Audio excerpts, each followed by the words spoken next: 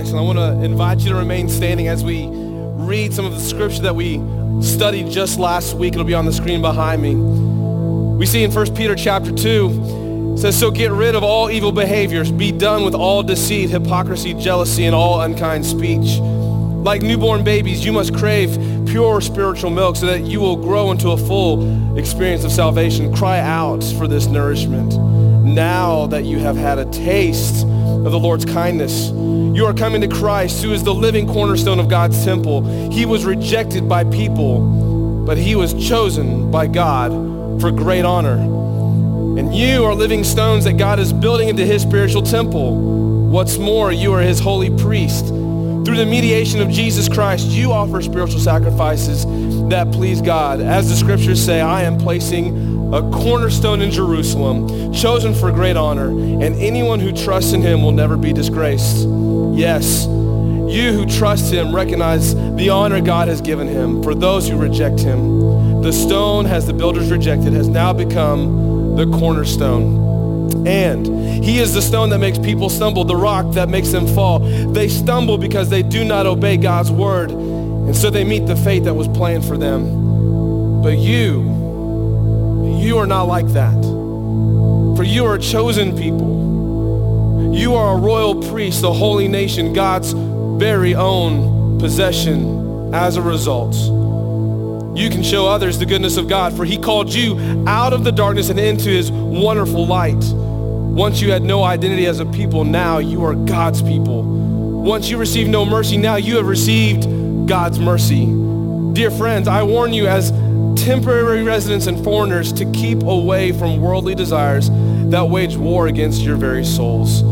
Be careful to live properly among your unbelieving neighbors. Then even if they accuse you of doing wrong, they will see your honorable behavior and they will give honor to God when he judges the world. Lord, we pray tonight that you would speak clearly, that you would show us your presence, your love, your grace, and then we may just get a glimpse of you and your kingdom. God, change us now. Speak to us, we pray in Jesus' name. Amen. Well, please be seated. Welcome to the third week in our series called This Is Not Your Home. My name is Jason Mick. If I haven't had an opportunity to meet some of you, just one of our pastors here on the team. So over the past 2 weeks, we have dived into this study where we're really looking at a little bit of a destination, if you will. Where are we going? What is heaven like? What is our role here on earth? And if you were here the very first week, Amanda did a great job in speaking on how we are foreigners of this world. We are not of this world, but we're here temporarily as pilgrims, okay? And that God has prepared a city for his people. Last week, what we heard was that how do we live as people of God's kingdom here on earth when technically this is not our home? So how do we live of residence here on this earth when this is not really our home? This is a temporary place. And if you remember, Jay Gray talked about how he liked to pee in the pool. Y'all remember that, right? Y'all heard the same thing I heard, right? That Jay Gray likes to pee in the pool. Y'all remember that?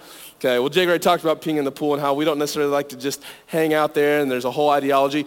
Guess what? You can go listen to that message along with Amanda's on the podcast. So be sure you have the Second Students North app. Go check out the podcast and you guys can get caught up and re-listen to those as well. But let me ask us a couple questions tonight. Have you ever thought about heaven? Has anybody ever tonight out there thought about heaven or just final eternal destination? Cool, all two of you. I paid for you to raise your hands. Awesome. So what does it look like? What does heaven look like? How can we imagine what it would look like? And how do we desire heaven and God? How do we absolutely, if we can't necessarily picture, if we can't understand it, how do we have a desire for it? When we look around in this temporary world and we see so much brokenness, how in the world can we envision heaven when we see so much brokenness? Let me ask you this. If you could paint a picture of an ideal life for you, what would that look like for you? If you could come up with the best case scenario for your life, what would it look like? Or perhaps, what do you want in life? What are some things you want? I know we just got past Christmas and you probably had some Christmas wish list items. But what do you want out of life? Like, what's the end goal in your life? What's the end game of your life? There's a great game I've played throughout the years, a little game called Would You Rather. You guys ever played Would You Rather?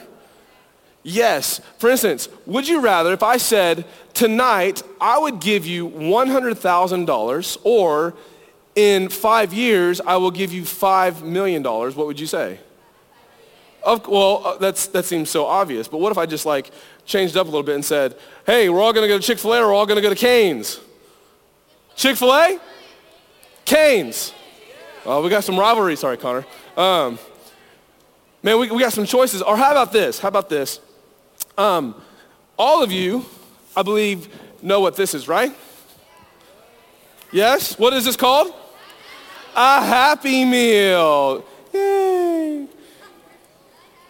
It's for a boy. When I went and ordered it, they're like, is it for a boy or a girl? I'm like, is that, what? So it's for a boy, so I guess I can give this to my son later. Ooh, it's a one-eyed zombie dude. Okay, but in here, you got all sorts of little things, like little French fries. How many of you guys, be honest, I know we don't have tons of McDonald's fans, but just a simple cheeseburger or double cheese, how many are like, this is some good stuff, okay? I'll be honest, like you get a double cheese and maybe like a spicy McChicken, ooh, that can kind of hit a spot. How many are like just so disgusted by McDonald's right now, you're like, get that out of my face. Okay, okay. All right. How many of you guys have ever done fast food? You've ever done fast food? You've driven through a drive-through window. You have ordered by number, like, yes, I would like a number 2. Okay, perfect. Excellent, you're honest. I have a funny confession. My sweet wife, when we were down at the Woodway campus, this was about 9-10 years ago, we had a little camp out event, and I asked her to go pick up some food for us. And she went down to Whataburger to get some food. And she is not a fast food person. My wife is really healthy, and she has taught me a lot about how to treat my body. And she called me, and she goes, I'm really confused. I have to order by number. I don't understand. She had never ordered through a drive-thru before. She didn't know you could say, I want a number 1, okay? So just a little insight to my sweet wife. But all of us can admit that we've gone through fast food, but why do we do it? Well, we've had a taste, and we think it's good enough for us to stop, and it's cheap, and it's convenient, right? It's convenient. Now, if I threw out an option, if we were still playing Would You Rather, and I said to you, you could either settle for a simple McDonald's cheeseburger, or if I said to you, if you could wait a little bit longer, we're going to have some nice filet mignons. How many of y'all would choose the filet mignon steaks? See, some of you are smart, okay? Some of you are smart. Now, you'd kind of think, well, that's such an obvious question. Well, my question to you is it really so obvious? Is it really so obvious?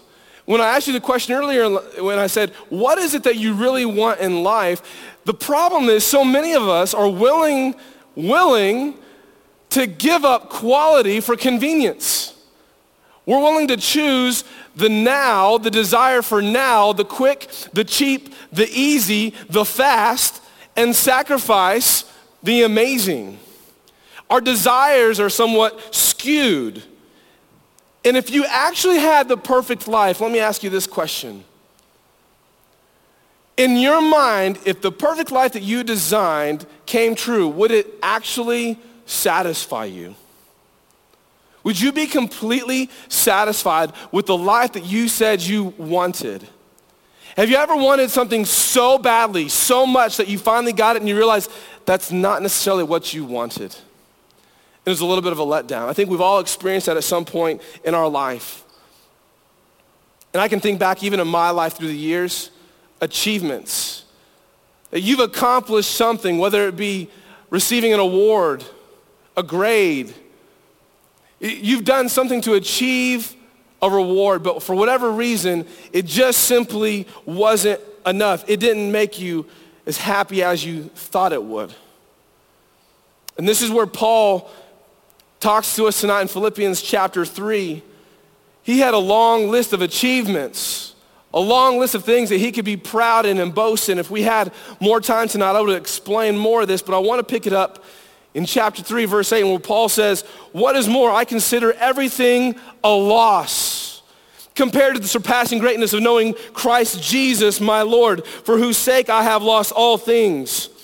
I consider them rubbish. Y'all say scubula. Everyone say scubula. Okay, he says rubbish, but the Greek word there is scubula. Paul's cussing. You're like, what? He's really saying a bad word there. That word means poo-poo. That's really what that word means. Paul is writing to a church in Philippi, which is a kind of like a retirement place in the Rome area, okay? Where people who have, like a lot of generals retire in this area. He's happy with the church of Philippi. He loves the church of Philippi, and he's writing to these people, warning them against these Christian Jews who were once, they were Jews, so they lived by the law. They entered into a relationship with Jesus, but they were kind of mixing up some truths.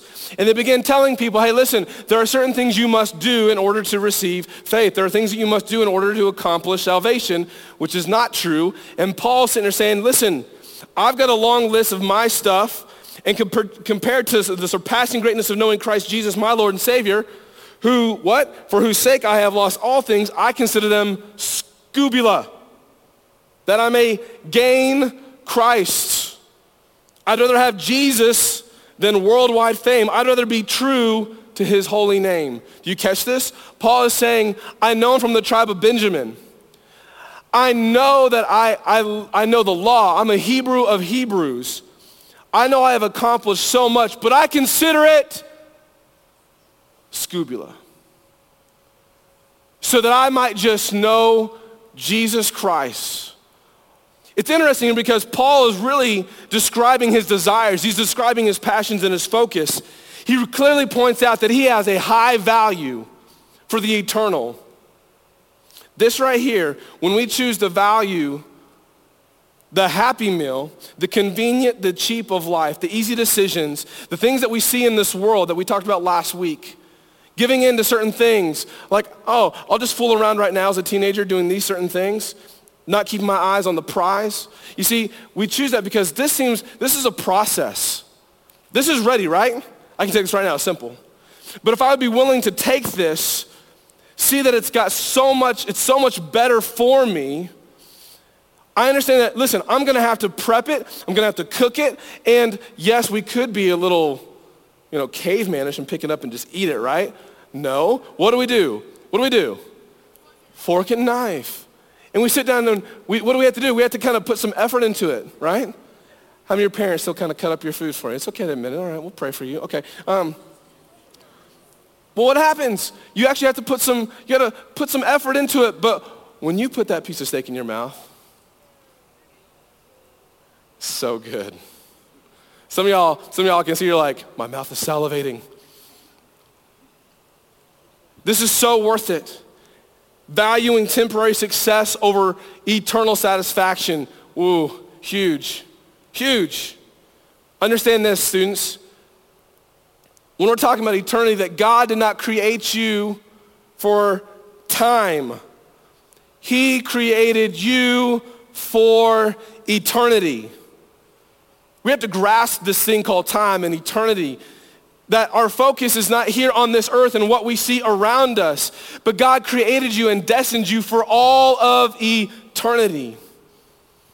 Even in the very beginning when God created the heavens and the earth and he created Adam and Eve and everything was good and it was perfect, he had in mind perfect creation, perfect unity with his people, and centered it in and separated that. But that did not stop eternity. That did not stop God's plan of reconciliation and saying, I know we are broken on this time, but for eternity you will be with me if you know my son Jesus. You see, God gave Paul incredible insights. God was changing his desires, changing his vantage point. And Paul's telling us here, because he says, all these things, my list, is worthless. Paul's saying to you and me tonight that your value and my value is not found in success or achievements on earth, but it's only found in Jesus Christ. That's what Paul's saying to us. So he picks up in verses 13 through 14 here. He says this, no, dear brothers and sisters, I have not achieved. Listen, he's admitting he's not perfect. Can y'all relate to that? Can y'all relate tonight that he is not perfect? Can y'all say, man, I can relate to that. You know, I've done some good things in my life. I made some A's and B's, and I've done some really cool things with sports. But you know what? I've messed up. I'm not perfect. And Paul's saying that too. He's like, listen, I've not got it perfect. I've sinned. I've messed up. But what does he say? He says, I focus. He's saying, I have a desire, and I want to take that desire, and I don't want to settle for this. I don't want to settle for the weakness of just being happy, but I want to delight in God's best and God's future in all of eternity. And he's saying, I focus on this one thing, forgetting the past and looking forward to what lies ahead. I press on to reach the end of the race and receive the heavenly prize for which God, through Christ Jesus, is calling us. Blackaby says this. He says, to be loved by God is the highest relationship. To be loved by God is the highest achievement. And to be loved by God is the highest position in life. That right there is Paul's prize. Desiring heaven, desiring God. We think of heaven. Yes, it is a physical place that God goes before us and has prepared a mansion for you and I if we're in Jesus Christ. He has prepared a place for you in a physical place. But even more so, desiring God in heaven means desiring to simply just be in the presence of God. You see, we can experience his kingdom even here on earth when we choose the desire to walk with him now, not settling, but valuing.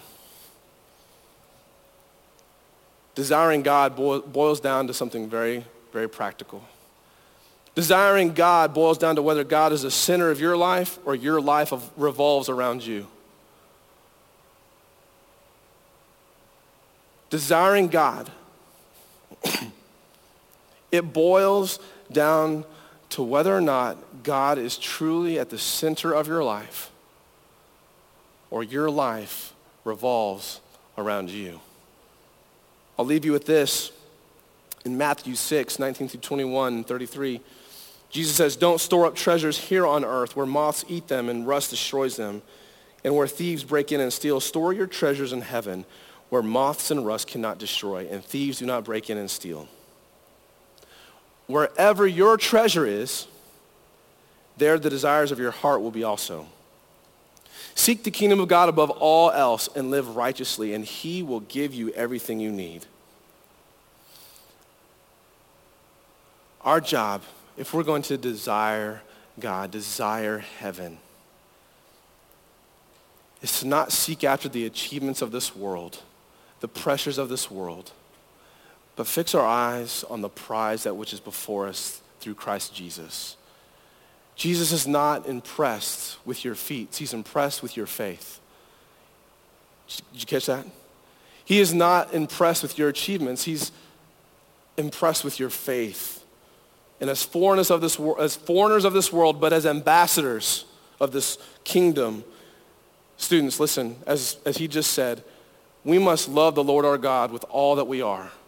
We must invest into his kingdom. We must seek his kingdom, and we must desire and live for his kingdom.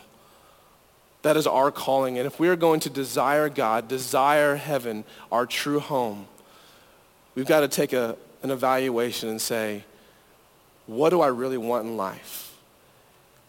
Are my wants and desires matching up with God or the world? Am I settling for the cheap and the now in this world? Or am I willing to invest, prepare, and enjoy God's best?